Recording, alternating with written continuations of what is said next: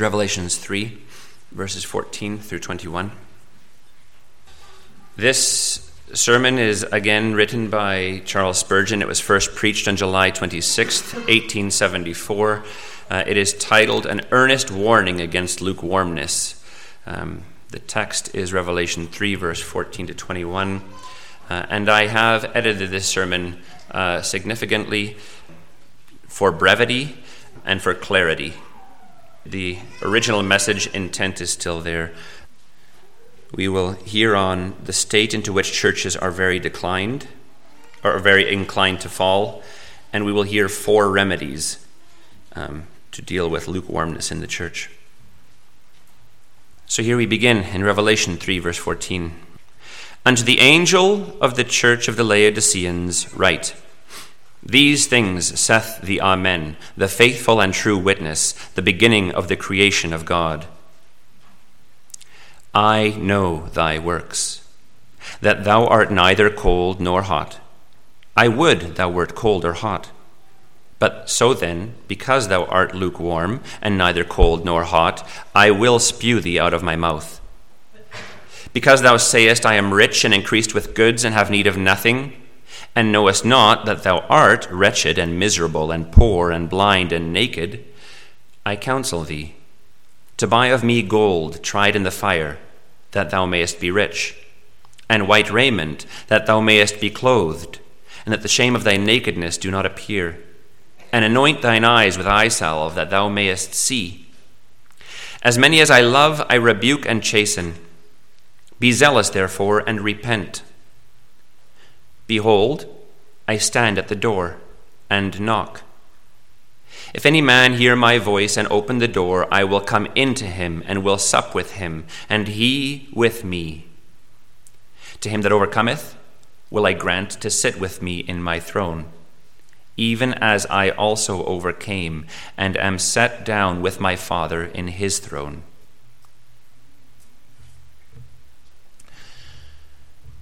No scripture ever wears out. The epistle to the church of Laodicea is not an old letter which may be put into the wastebasket and be forgotten. Upon its page still glow the words, He that hath an ear, let him hear what the Spirit saith unto the churches. This scripture was not meant to instruct the Laodiceans only. It has a wider aim. The actual church of Laodicea has passed away, but other Laodiceas still exist. Indeed, they are sadly multiplied in our day, and it has ever been the tendency of human nature, however inflamed with the love of God, gradually to chill into lukewarmness. The letter to the Laodiceans is above all others the epistle for the present times. I should judge that the church at Laodicea was once in a very fervent and healthy condition. Paul mentions the church at Laodicea in his letter to the church at Colossae. He was therefore well acquainted with it, and as he does not utter a word of censure with regard to it, we may infer that the church was at that time in a sound state. In time, it degenerated, and cooling down from its former enthusiasm, it became careless, lax, and indifferent. Perhaps its best men were dead. Perhaps its wealth seduced it into worldliness. Possibly its freedom from persecution allowed carnal ease, or neglect of prayer made it gradually backslide. But in any case, it declined till it was neither cold nor hot. Lest we should ever get into such a state, and lest we should be in that state now, I pray that my discourse may come with power to the hearts of all present, but especially to the consciences of the members of my own church. May God grant that it may tend to the arousing of us all. Hear now, regarding the state into which churches are very inclined to fall. A church may fall into a condition far other than that for which it has a reputation. It may be famous for zeal and yet be lethargic. The address of our Lord begins, I know thy works, as much as to say, nobody else knows you. Men think better of you than you deserve. You do not know yourselves. You think your works are excellent, but I know them to be very different. Jesus views all the works of his church with searching eyes. The public can only read reports, but Jesus sees for himself. He knows what is done, how it is done, and why it is done. He judges a church not merely by her external activities, but by her internal pieties. He searches the heart. He is not deceived by glitter. He tests all things and values only that gold which will endure the fire. Our opinion of ourselves and Christ's opinion of us may be very different. And it is a very sad thing when it is so. It will be depressing indeed if we stand out as a church notable for earnestness and distinguished for success, and yet are not really fervent in spirit or eager in soul winning. A lack of vital energy where there seems to be strength put forth, a lack of real love to Jesus where apparently there is the greatest devotion to him. These are sad signs of fearful degeneracy. Churches are very prone to put the best goods on display in the window, very apt to make a fair show in the flesh, and like men of the world, they try to make a fine figure upon a very slender base. Great reputations often have but slender foundations, and lovers of the truth lament that it should be so. Not only is this true of churches, but of every one of us as individuals, that often our reputation remains when really we have little to offer. I speak as unto wise men. Judge ye how far this may apply to us. The condition described in our text is also one of mournful indifference and carelessness. They were not cold, but they were not hot. They were not infidels, yet they were not earnest believers. They did not oppose the gospel, neither did they defend it. They were not working mischief, neither were they doing any great good. They were not disreputable in moral character, but they were not distinguished for holiness. They were not irreligious, but they were not enthusiastic in piety, nor eminent for zeal. They were what the world calls moderates. They were of the broad church. They were neither bigots nor Puritans. They were prudent and avoided fanaticism, respectable and averse to excitement.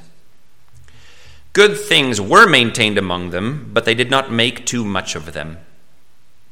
They had prayer meetings, but there were few present, for they liked quiet evenings at home. When more attended the meetings, they were still very dull, for they did their praying very deliberately and were afraid of being too excited. They were content to have all things done decently and in order, but vigor and zeal they considered to be vulgar. Such churches have schools, Bible classes, preaching rooms, and all sorts of initiatives, but they might as well be without them, for no energy is displayed and no good comes of them. They have deacons and elders who are excellent pillars of the church, if the chief quality of pillars is to stand still and exhibit no motion or emotion. They have ministers who may be the angels of the churches, but if so, they have their wings closely clipped, for they do not fly very far in preaching the everlasting gospel, and they certainly are not flames of fire. They may be shining lights of eloquence, but they certainly are not burning lights of grace, setting men's hearts on fire. In such communities, everything is done in a half-hearted, listless, dead and alive way, as if it did not matter much whether it was done or not. It makes one's flesh creep to see how sluggishly they move, I long for a whip to lay about their shoulders to make them move. Things are respectably done. The rich families are not offended. The skeptical party is appeased. And the good people are not quite alienated. Things are made pleasant all around. The right things are done, but as to doing them with all your might and soul and strength, a Laodicean church has no idea of what that means. They're not so cold as to abandon their work or to give up their prayer meetings or to reject the gospel. If they did, then they could be convinced of their error and brought to repentance. But on the other hand, they are neither hot for the truth, nor hot for conversions, nor hot for holiness. They are not fiery enough to burn the stubble of sin, nor zealous enough to make Satan angry, nor fervent enough to make a living sacrifice of themselves upon the altar of their God. They are neither cold nor hot. This is a horrible state, because it is one which in a church wearing a good repute renders that reputation a lie. When other churches are saying, see how they prosper, see what they do for God, Jesus sees that the church is doing his work in a half-hearted way, keeping up appearances, and he considers justly that it is deceiving its friends. If the world recognizes such a people as being very distinctly an old-fashioned Puritanic church, and yet there is unholy living among them and careless walking, and a deficiency of real piety, prayer, liberality, and zeal, then the world itself is being deceived. And that too in the worst way, because it is led to judge falsely concerning Christianity. For it lays all these faults on the back of religion and cries out, it's all a farce. It's all for show. Christians are all hypocrites. I fear there are churches of this sort. God grant we may not be numbered with them. In this state of the church, there is much self-glorification. For Laodicea said, I am rich and increased with goods and have need of nothing. The church members say, everything's going well. What more do we want? All is right with us. This makes such a condition very hopeless, because reproofs and rebukes go unheeded, where the party rebuked can reply, we don't deserve your critiques. Such warnings aren't meant for us. If you stand up in the pulpit and talk to sleepy churches, as I frequently do, and speak very plainly, they often have the honesty to say, there's a good deal of truth in what that man says. But if I speak to another church, which really is half asleep, but thinks himself to be quite a model of diligence, then the rebuke glides down like oil off a slab of marble. No result comes from it. Men are less likely to repent when they are in the middle between hot and cold than if they were in the worst extremes of sin. If they were like Saul of Tarsus, enemies of God, they might be converted. But if, like Gamaliel, they are neither opposed nor favoring, they will probably remain as they are till they die. The gospel converts a sincerely superstitious Luther, but Erasmus, with his pliant spirit, flippant and full of levity, remains unmoved. There is more hope of warning the cold than the lukewarm. When churches get into the condition of a half-hearted faith, tolerating the gospel, but having a sweet tooth for error, they cause far more trouble than downright heretics. It's a great deal harder to work for Jesus with a church which is lukewarm than it would be to begin without a church. Give me a dozen earnest spirits and put me down anywhere in London, and by God's good help we will soon cause the wilderness and the solitary place to rejoice. But give me the whole lot of you, half-hearted, undecided, and unconcerned, what can I do? You will only be a drag upon a man's zeal and earnestness. 5,000 members of a church, all lukewarm, will be 5,000 impediments. But a dozen earnest, passionate spirits, determined that Christ shall be glorified and souls won, will be more than conquerors. In their very weakness and fewness will be capacities for being more largely blessed of God. Better nothing than lukewarmness. Alas, this state of lukewarmness is so fitting with human nature that it is hard to fetch men out from it. Cold makes us shiver, and great heat causes us pain. But a warm bath is comfort itself. Such a temperature suits human nature. The world is always at peace with a lukewarm church, and such a church is always pleased with itself. Not too worldly, no, we have our limits. There are certain amusements which of course a Christian must give up, but we will go right up to the line, for why are we to be miserable? We are not to be so greedy as to be called miserly, but we will give as little as we can to the cause. We will not be altogether absent from the house of God, but we will go as seldom as we can. We will not altogether forsake the poor people to whom we belong, but we will also go to the world's church so as to get admission into better society and find fashionable friends for our children. How much of this there is abroad? Compromise is the order of the day. Thousands try to follow the word and indulge in the world. They are for God and mammon, Christ and Belial, truth and error, and so are neither hot nor cold. Do I speak somewhat strongly? Not as strongly as my master, for he says, I will spew thee out of my mouth. He is nauseated with such conduct. It sickens him. He will not endure it. In an earnest, honest, fervent heart, nausea is created when we fall in with men who dare not give up their profession and yet will not live up to it, who cannot altogether forsake the work of God, but yet go about it in a lazy, careless manner, trifling with what ought to be done in the best style for so good a Lord and so gracious a Savior. Many a church has fallen into a condition of indifference, and when it does so, it generally becomes full of worldly professors, a refuge for people who want an easy religion which enables them to enjoy the pleasures of sin and the honors of piety at the same time, where things are free and easy, where you're not expected to do much or give much or pray much or to be very religious, where the minister is not so precise as the old school divines, a more liberal people of broad views, free thinking and free acting, where there is a full tolerance for sin and no demand for vital godliness. Such churches applaud cleverness in a preacher. As for his doctrine, that's of small consequence, and for his love to Christ and zeal for souls, very secondary.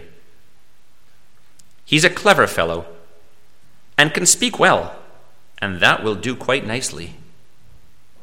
The style of this thing is all too common, and yet we are expected to hold our tongue, for the people are very respectable. The Lord grant that we may be kept clear of such respectability. We've already said that this condition of indifference is attended with perfect complacency. The people who ought to be mourning are rejoicing, and where they should hang out signals of distress, they're flaunting the banners of triumph. We are rich, we're adding to our numbers, enlarging our schools, and growing on all sides. We have need of nothing. What can a church require that we do not already have in abundance? And yet their spiritual needs are terrible. This is a sad state for a church to be in. So proud and yet so spiritually poor. A church crying out to God because it feels itself in a backsliding state. A church mourning its deficiency. A church pining and panting to do more for Christ.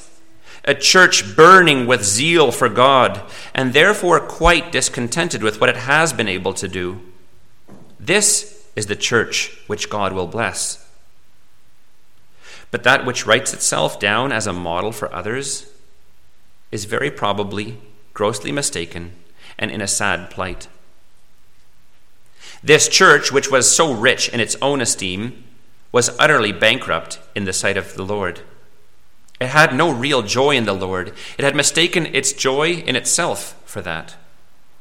It had no real beauty of holiness in it. It had mistaken its formal worship and fine building and harmonious singing for that. It had no deep understanding of the truth and no wealth of vital godliness.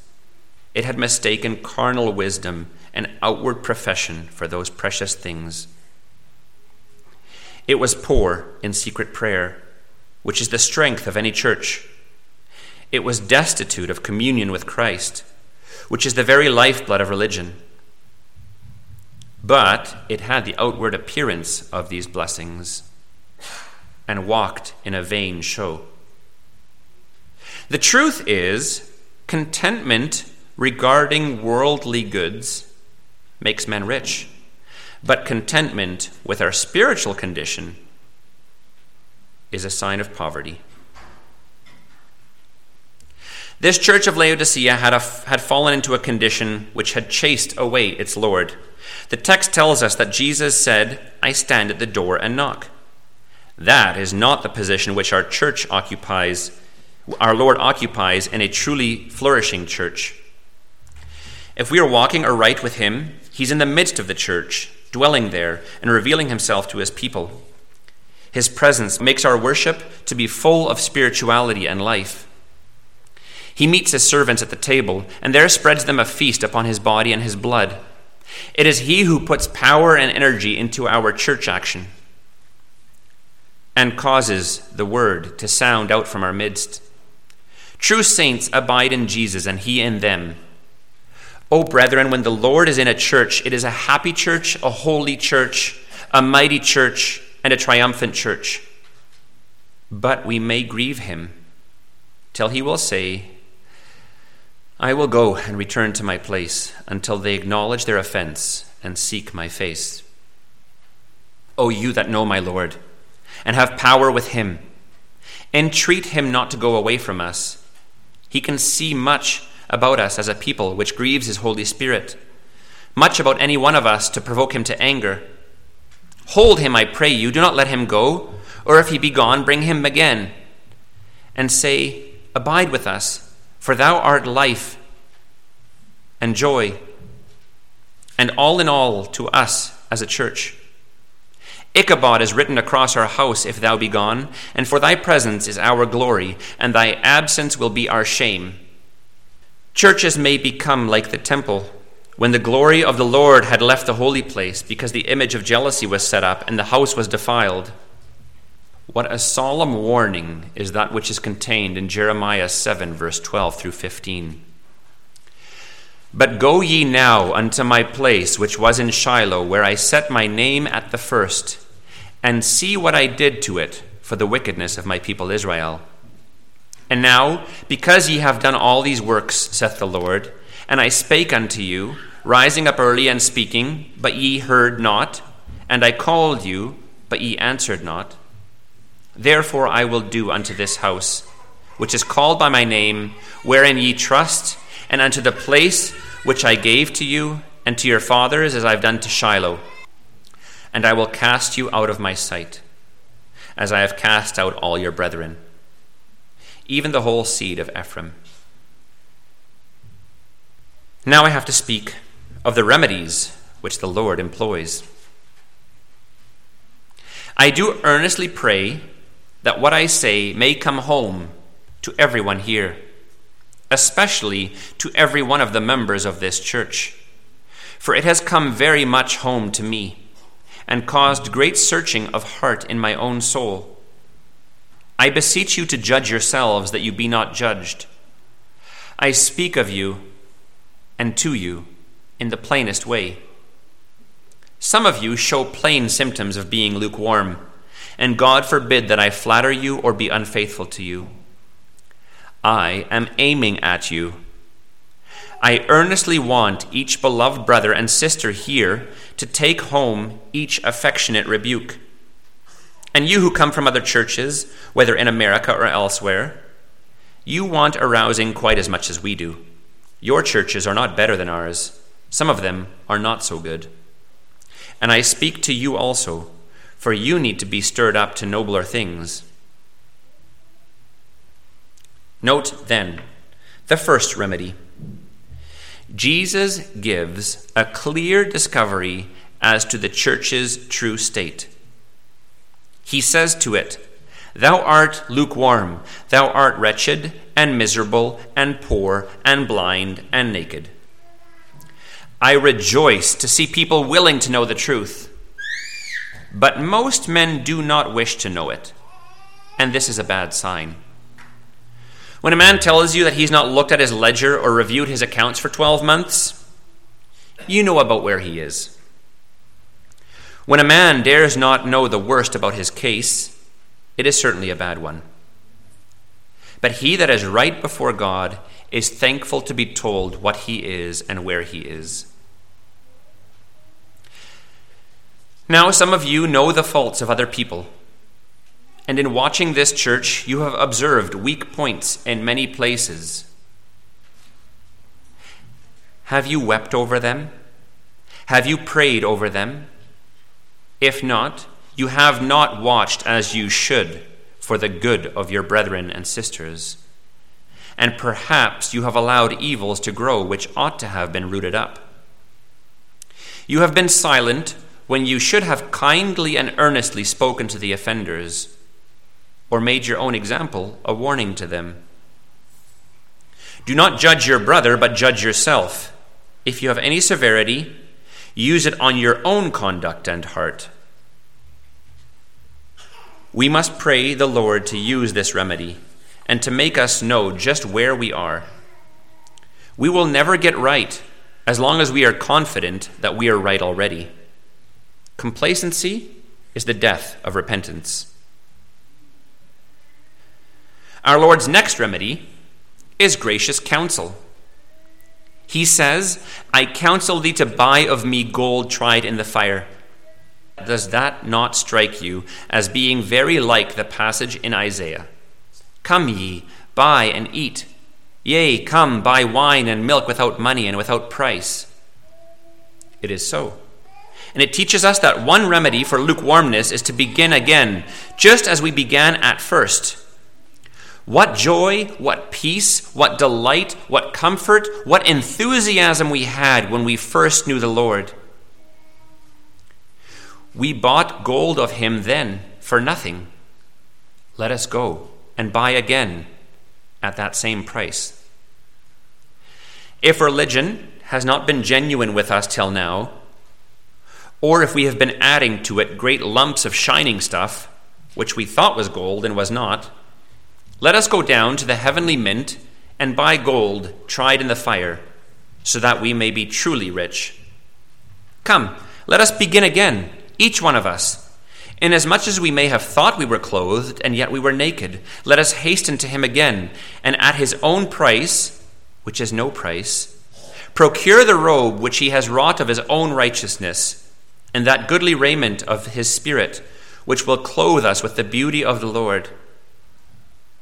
If, moreover, we have come to be rather dim in the eye, and no longer look up to God and see his face, and have no bright vision of the glory to be revealed, and cannot look on sinners with weeping eyes, as once we did, let us go to Jesus for the eye salve, just as we went when we were stone blind at first. And the Lord will open our eyes again, and we will behold him in clear vision as in days gone by. The word from Jesus is, "Come near to me, I pray you, my brethren. If you have wandered from me, return. If you have been cold to me, I am not cold to you. My heart is the same to you as ever.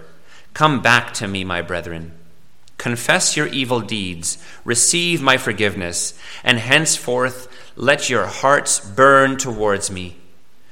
For I love you still, and will supply all your needs." That is good counsel. Let us take it.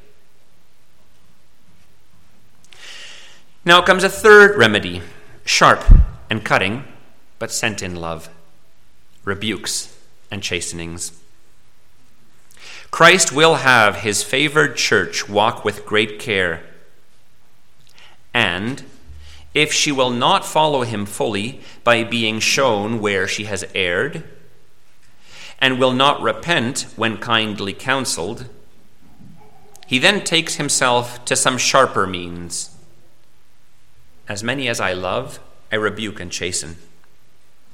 The word here used for love is a very choice one. It is one which signifies an intense personal affection. Now, it's a very solemn thing to be dearly beloved by God. It's a privilege to be coveted. But mark you, the man who is so honored occupies a position of great delicacy. The Lord thy God is a jealous God, and he is most jealous where he shows most love.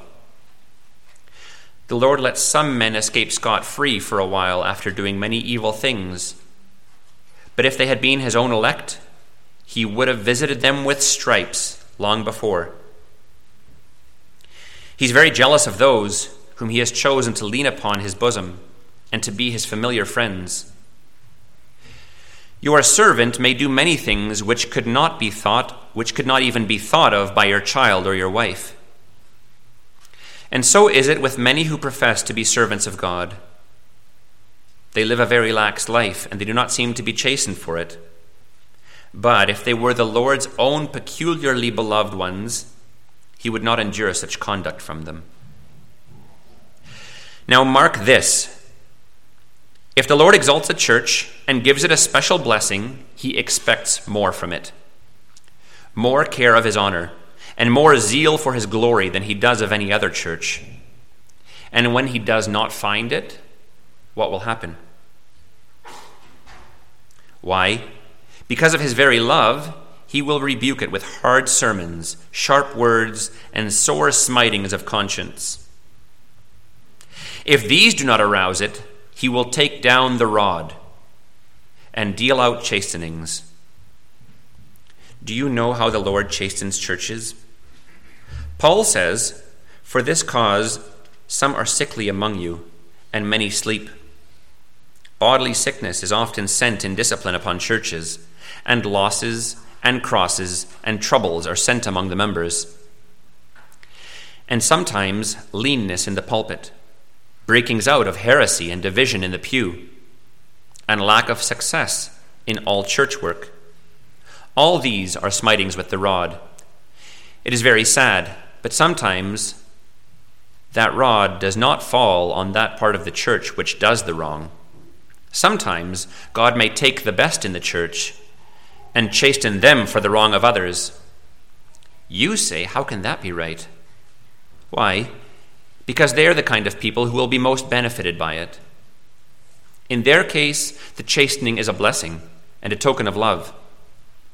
Sorrow is often brought upon Christians by the sins of their fellow members, and many an aching heart there is in this world that I know of brethren and sisters who love the Lord and want to see souls converted, but they can only sigh and cry because nothing is done. Perhaps they have a minister who does not believe the gospel, and they have fellow members who do not care whether the minister believes it or not. They are all asleep together, except those few zealous souls who besiege the throne of grace day and night, and they are the ones who bear the burden of the lukewarm church. Oh, if the chastening comes here, whoever bears it, may the whole body be the better for it. And may we never rest till the church begins to glow with the sacred fire of God and boil with enthusiastic desire for his glory. Now we have the last remedy. It is the best of all to my mind. I love it best and desire to make it my food when it is not my medicine.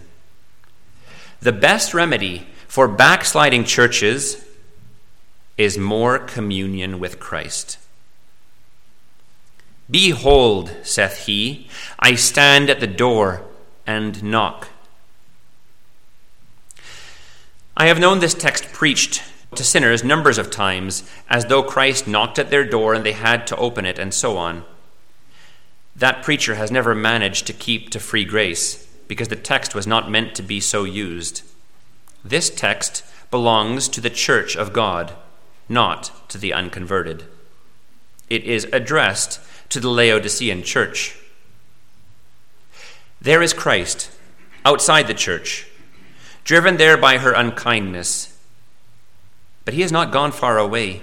He loves his church too much to leave her altogether. He longs to come back, and therefore he waits at the doorpost. He knows that the church will never be restored till he comes back, and he desires to bless her. And so he stands, waiting, knocking and knocking again and again. He does not merely knock once, but he stands knocking by earnest sermons, by providences, by impressions upon the conscience, by the quickenings of his Holy Spirit. And while he knocks, he speaks. He uses all means to awaken his church. Most condescendingly and graciously does he do this. For having threatened to spew her out of his mouth, he might have said, "I will get me gone. I will never come back again to thee."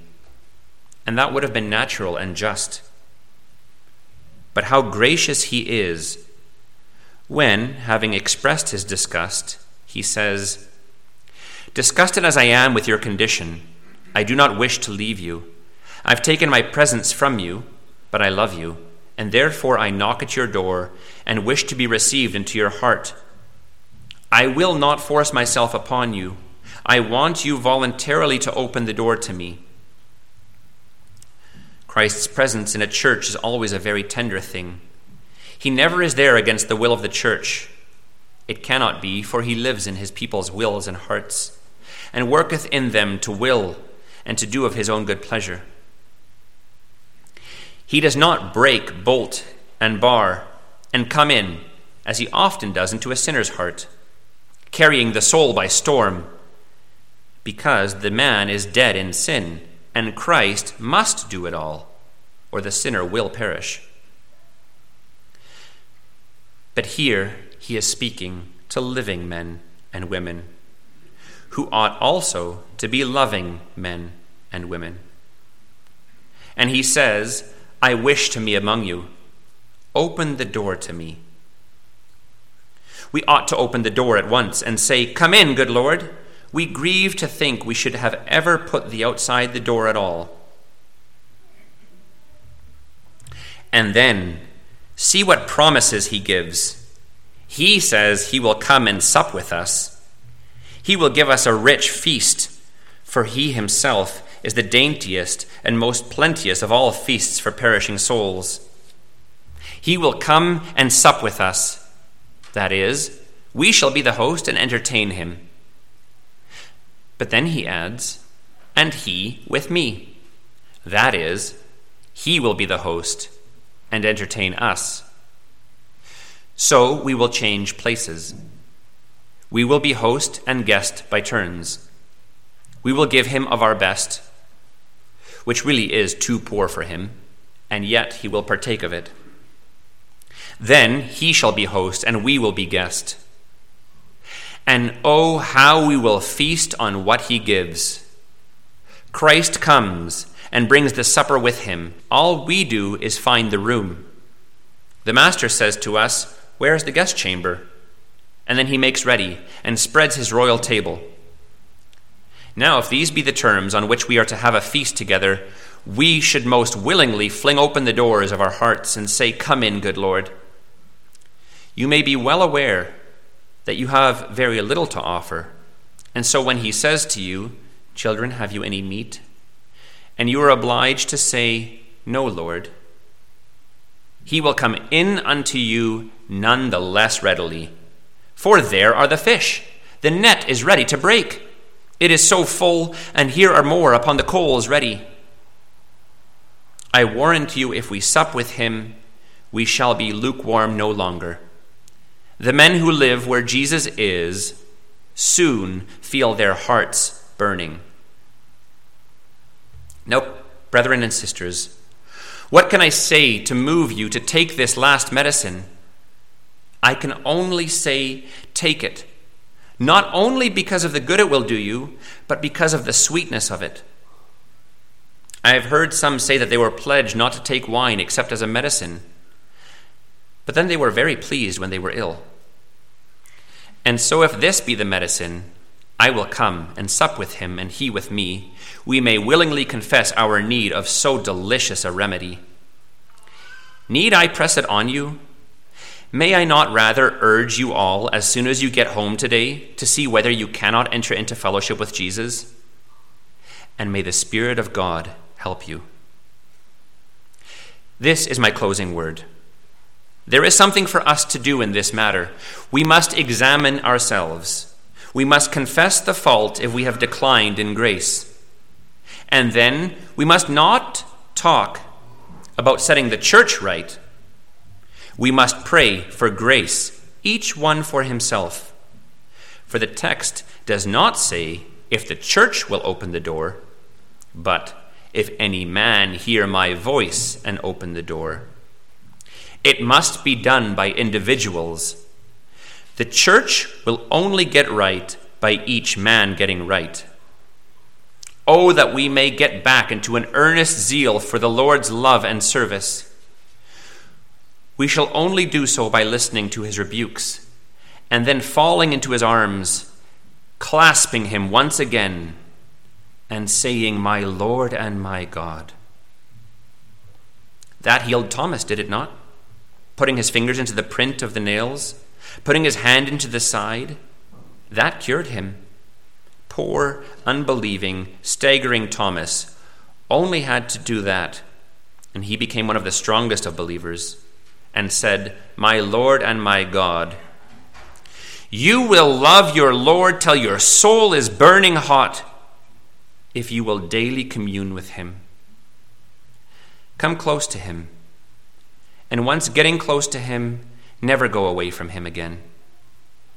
The Lord bless you, dear brethren. The Lord bless you in this thing. I'll just close in prayer. Lord, cause us to see, to examine ourselves, whether we are lukewarm. May we draw near to you, Lord, and be warmed, be hot in our love for you, and so reflect you in the church accurately and to the world, all to your glory. In Jesus I pray, amen.